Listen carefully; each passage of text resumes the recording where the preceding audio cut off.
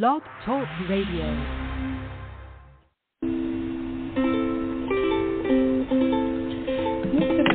Hi everyone, this is Camille from sunny California, and you're listening to the Coffee Chat with Camille show, which is a podcast series that interviews various guests about real-life topics for people who love to learn.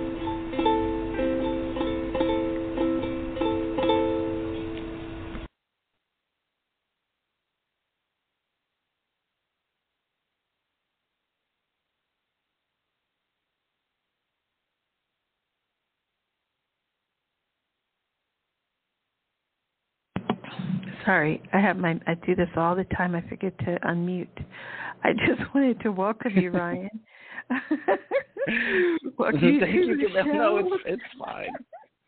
Oh, thank you. Happy Saturday to you, and that's fine. It's Saturday. Okay. Good. Thank you so much. Okay, so now we're going to get into the interview. How did your birthplace inspire you to become a writer? Oh gosh, that's a biggie. I was born in a very small, swampy town in southern Louisiana, a little town called Dulac, and Bone on the Bayou, as they say. And the first couple of years of my life, I remember it just being really exciting. My family, especially my dad's side, they all lived close by. So I had, my aunts and my uncles and my cousins, we all hung out. And when they would, my older cousins, when they would babysit me and my brother, they used to love to tell us stories. And people down there in general, the French Cajun culture, they're very colorful. They love to, they love to drink. They love to laugh real loud. They love to dance. And folklore there is a big deal. And I think, that's subconsciously where I think it all started, honestly. Wonderful. And then what authors inspire you? Oh, gosh. The first author I think I discovered was, of course, Mr. Stephen King, being a horror writer myself. And it's very interesting how this started off. When I started writing horror, and look, I'm in the 4th, 5th grade, so my mom was not terribly pleased with the content, but I think she didn't indulge it, but she definitely recognized it, and she would buy me, older classic books. And I remember the first one was, of course, Dr. Jekyll and Mr. Hyde by Robert Louis Stevenson. And I think there is when I realized how powerful the written word could be. And at that time, I was watching a lot of horror films. Again, I come from a very colorful family. If the adults are in the room with it, you can watch anything, which was good for me. And, of course, it was all, horror films and things like that. And watching a lot of Stephen King's movies, that's how I gradually, realized, like, wow, he's written all these books, and I'm 10 years old thinking all this. And the first book I bought by him was Pet Sematary, and my mom was absolutely horrified that my aunt let me buy this. So, and then it went from him to Anne Rice. So that's how that started. Wonderful. And then why is the interest in horror, and when did you start? I think you just covered that a little bit. Yeah. It's, it was a process, Camille. It's my first movie that I can remember watching was Creepshow, which, of course, is of Stephen King, based off Stephen King stories. And I think it sort of built from there because, like I said, my cousins, we would I watched a lot of films I think regular other kids probably shouldn't have at 3 or 4 years old, all the Friday the 13th and all, Amityville Horror. So I watched all this from the beginning, but I was never scared. It was always just interesting to watch other people be scared. And then gradually, getting into these books. And my favorite book of all time is actually not a horror story. It's a children's book. So go figure. But it's just continuously built, Yes, because that actually rolls right into my next question, which is what book have you reread the most and why? definitely The Never-Ending Story by Michel Ende. That's a great one. Yeah. I love it. Love it. I just recently found a German edition with all these beautiful artwork in it. It's, oh my God, it's one of my treasured possessions. And I mean, I probably don't even need to explain why this is such a great book. It's just the fantasy element, and being a kid and reading this, and it's like, wow, it's very inspirational, and it just seems to get better the more I read it. Yes. I love the movie too. It was so wonderful. Oh, yeah. Well, I was pretty small back then too, but at any rate, the Never-Ending Story. So, what is the most difficult part of your artistic process, Ryan?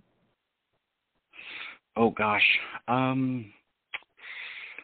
think for beginning writers especially, it's very hard to sell your work and to make a living. It's, you have to build up this momentum to keep going and find these opportunities where you can do this. And it took me a while to get to my first published book. I had, after graduating high school, I moved into New Orleans, which was only like an hour away from where I grew up. And I think there is when things really started to move as far as writing. And I think being in that environment really helped, because I come from a small town and there are no writers, so therefore there are no mentors, so you kind of have to do this on some people. I did in my personal journey. I had to do it alone. I read everything I could, and as far as publishing, but for us now, it changes every year. It's something new.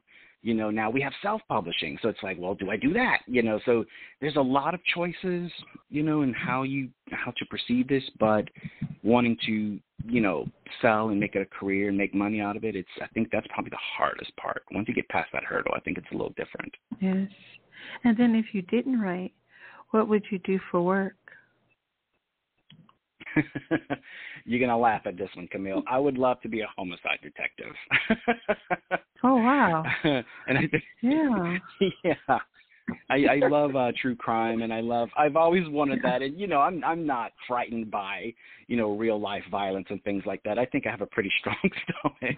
I've seen, being in New Orleans is not exactly Disney World, but, I think I'd love to do that, because you're helping people, but yet I love fixing mysteries and puzzles and things like that. So I think it would probably be that, or something, paranormal investigator, something related like that. So, Okay. Then what? I think wonderful. The universe pushed me in the right way. This guy knows what I would be like as a homicide lieutenant. So what advice do you tell writers? Oh, sorry. What did you say? I missed that. Could you repeat? I missed what you said at the end. You said something. Oh, nothing. I'm just laughing at myself. I'm thinking about it in my head. I'm like, oh gosh, my poor mom would be like, oh, it's one. What's the the lesser of two evils? Like, oh my gosh, Ryan. Okay, so what advice do you tell writers just starting out? The honest to gosh thing I can say is have courage. Have courage. You have to be strong, because if you're going to do this, it's one of the hardest professions to break into.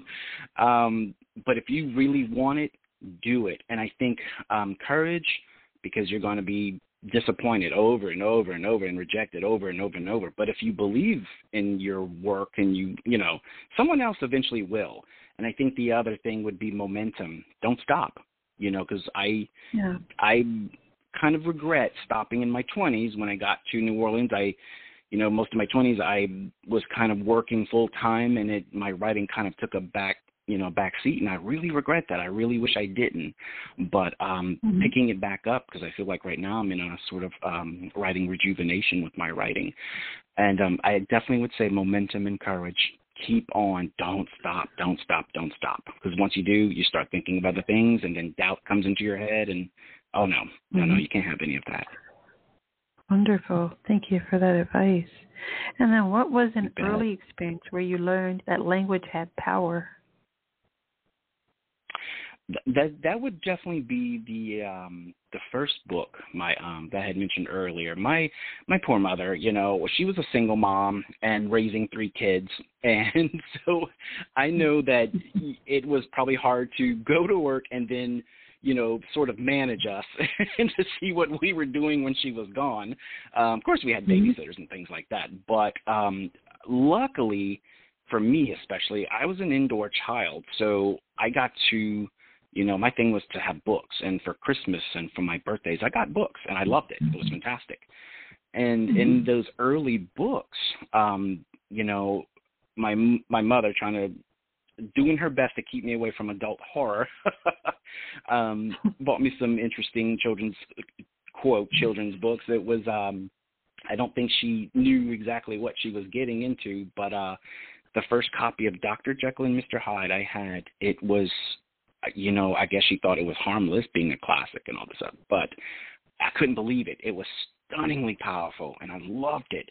And reading it and coming back to it, I'm like, wow, whatever was being written, these scenes were so clear and so concise, and the characters, it was probably the first time where I realized something leapt off the page at me. And then at that time, I also was reading a lot of short stories and classics, and I think Jules Verne's Around the World in 80 Days somehow just hit me really hard. I don't know why. And again, the language, it's just so beautiful, and you can see it. And, man, that's good writing, man. That's the way to do it, I mean, you have these characters and that just leap off there. I mean, gosh, it stays with you. It still stays with me. That's wonderful. And then if you could tell your younger writing self anything, what would it be? Oh, good question. How young are we talking? Because if we're talking 20, man, I would say, man, you better not drink as much as you do and you're living in New Orleans. Because I tell you, there were a lot of drunken nights. I tried to write. It was a no-go. But I think my younger self, I definitely would have told him to hang on, just hold on, because I always felt I'm never going to get out this small town. I'll never publish. But if I could tell my younger self, keep on, just keep on doing it. Don't worry about it. It'll eventually catch up to you. So just hold on one more day and then hang on for the next day. So, because that time flies by. Yeah, it sure does. I agree. And then, do you try more to be original, or to deliver to readers what they want? In the beginning, actually, that's a very good question. In the beginning, I felt I had to do what was popular at the time, and try to sort of, well, of course, when we're all starting out, we always copy our favorite writers, just to get our own rhythm going. And but I think eventually, just talking to people, especially when I got to New Orleans, being surrounded by so many original people, these artists and writers and sculptors and musicians, and it became quite obvious you do what pleases you. I started writing things, I write gruesome horror, I write dark fantasy, and I'm like, you know what? I'm going to do this because this is what I enjoy, So it started off kind of, where you just kind of learning how to feel it out. But I think, the older I get, the more ideas I have that are just, it's not popular. Who cares? It's something I wanted to do, and share. And, I had a friend of mine when I was younger, and I was I wanted to work in film and things like that. And he was an accountant on this film set I was working on. And he said, you can make a book about pies, and I guarantee you somebody will buy it, and he said, I thought that was the greatest advice, because, he's basically, write what you feel you want to write. Out there, you'll reach someone. And I love that. That's it's exactly right. Yes, it is. And then, what is your favorite coffee or hot beverage? Oh, gosh. Down here in the New Orleans area, we have our own brand of coffee, which if you ever been to New Orleans, or you definitely would have heard of it. It's Community Coffee. I love to. I grew up on it. It's around us. It's I guess a form of pride, but I love the medium chicory. It just yeah, it's that really hard root and it's so hard to find in other places. But I definitely wake up with that one hit of that chicory coffee, and usually when I write though, blueberry tea all the way. I don't know what it is. There's something stimulating about it, but yeah. Yes. Oh man, it's blueberry tea. Oh yeah. I'm definitely a coffee and tea person. I know people are either one or the other. So yeah. Wonderful. Thank you so very much, Ryan. It has been a pleasure to meet you and to have you on the show. Thank you, Camille. You're welcome. Thank you. And I'd love to have you co-host one of these days when you have free time on my show. Absolutely. Because I don't know. I just really liked your profile. I like everything about you. But I was like, I wonder if you want to co-host sometime. So I'm saying it on the air if you ever want to. You're more than welcome. If not, you're still welcome to come back anytime. And last but not least, can you please just let our audience know how they can reach you through your social media handles? Absolutely. I do have a Facebook fan page. I'm working on getting my website. I had a website for a little while, but then stopping writing, and then it all just kind of, snowballed away. But I'm working back again. Like I said, I'm under my writing rejuvenation. So right now, you definitely can keep up with everything that's going on my Facebook fan page, which is, of course, you type in Ryan Winter fan page, and there it is. Okay, wonderful. So there you have it, everyone. This is Ryan Winter. Thank you so much, Ryan, again, and have a lovely weekend and rest of the year. You Bye bet. for You now. bet. Thank you, Camille. Happy Saturday to you. You're welcome. Bye-bye. Thank you. Bye. Okay, everyone. That was the magnificent Ryan Winter. I'm going to go ahead and read his brief bio just one more time because sometimes I accidentally still have the mute button on. I'm just talking so in my way and look down and I'm like, oh my God, no one can hear me. So, drawing from the writer's experience with author Ryan Winters, he is a Southern storyteller, an author, and entertainer. Our questions were pretty organic, but they were also just wonderful to listen to what he enjoys, what genre he enjoys, and also what inspired him to become a more or less horror writer, I think. Yeah, I don't know, something like that. But Ryan Winter is a lover of mock brie. Oh, I say that. I don't do well with that word. Salacious words and spicy foods. That's not good that I'm tripping over one word, right? Macabre. Sorry about that. Macabre. Okay. Yeah, I have to sometimes look up. If you, you may already know this, especially millennials and very savvy Gen X's and Gen Y, Gen X, something like that. The older ones of us. You can just go and Google, put the word pronunciation next to it, and then it comes up pretty quickly. So that's what I have to do sometime, even as an English teacher. Isn't that hilarious? Anyway, so he hails from the strange and mysterious world of South Louisiana. He's drawing inspiration from his unique surroundings. Ryan's writing he's written a well-received children's book named New Orleans Goose under the pen name Ryan Adam. It was heavily promoted around Louisiana, including multiple book signings, festivals, school presentation, and conventions. It was a recipient of the prestigious New Orleans Book Festival. Ryan has published numerous short stories, mostly horror and dark fantasy, before his first novel, Ravish, which debuted through Amazon's KDP Publishing. Okay, and then Ryan, just before he left, he mentioned his Facebook handle, which is Ryan Winter Fan Page. All right. So I hope everyone has, in the words of Ryan, a great Saturday. And I say have a great rest of the year. There's so much to get done still. We're halfway through it. We're almost halfway through. Where does the time go? But it just goes, right? At any rate, so the topic for discussion was drawing from the writer's experience with author Ryan Winters. You can find a copy of this and all the episodes on coffeechatwithcamille.com.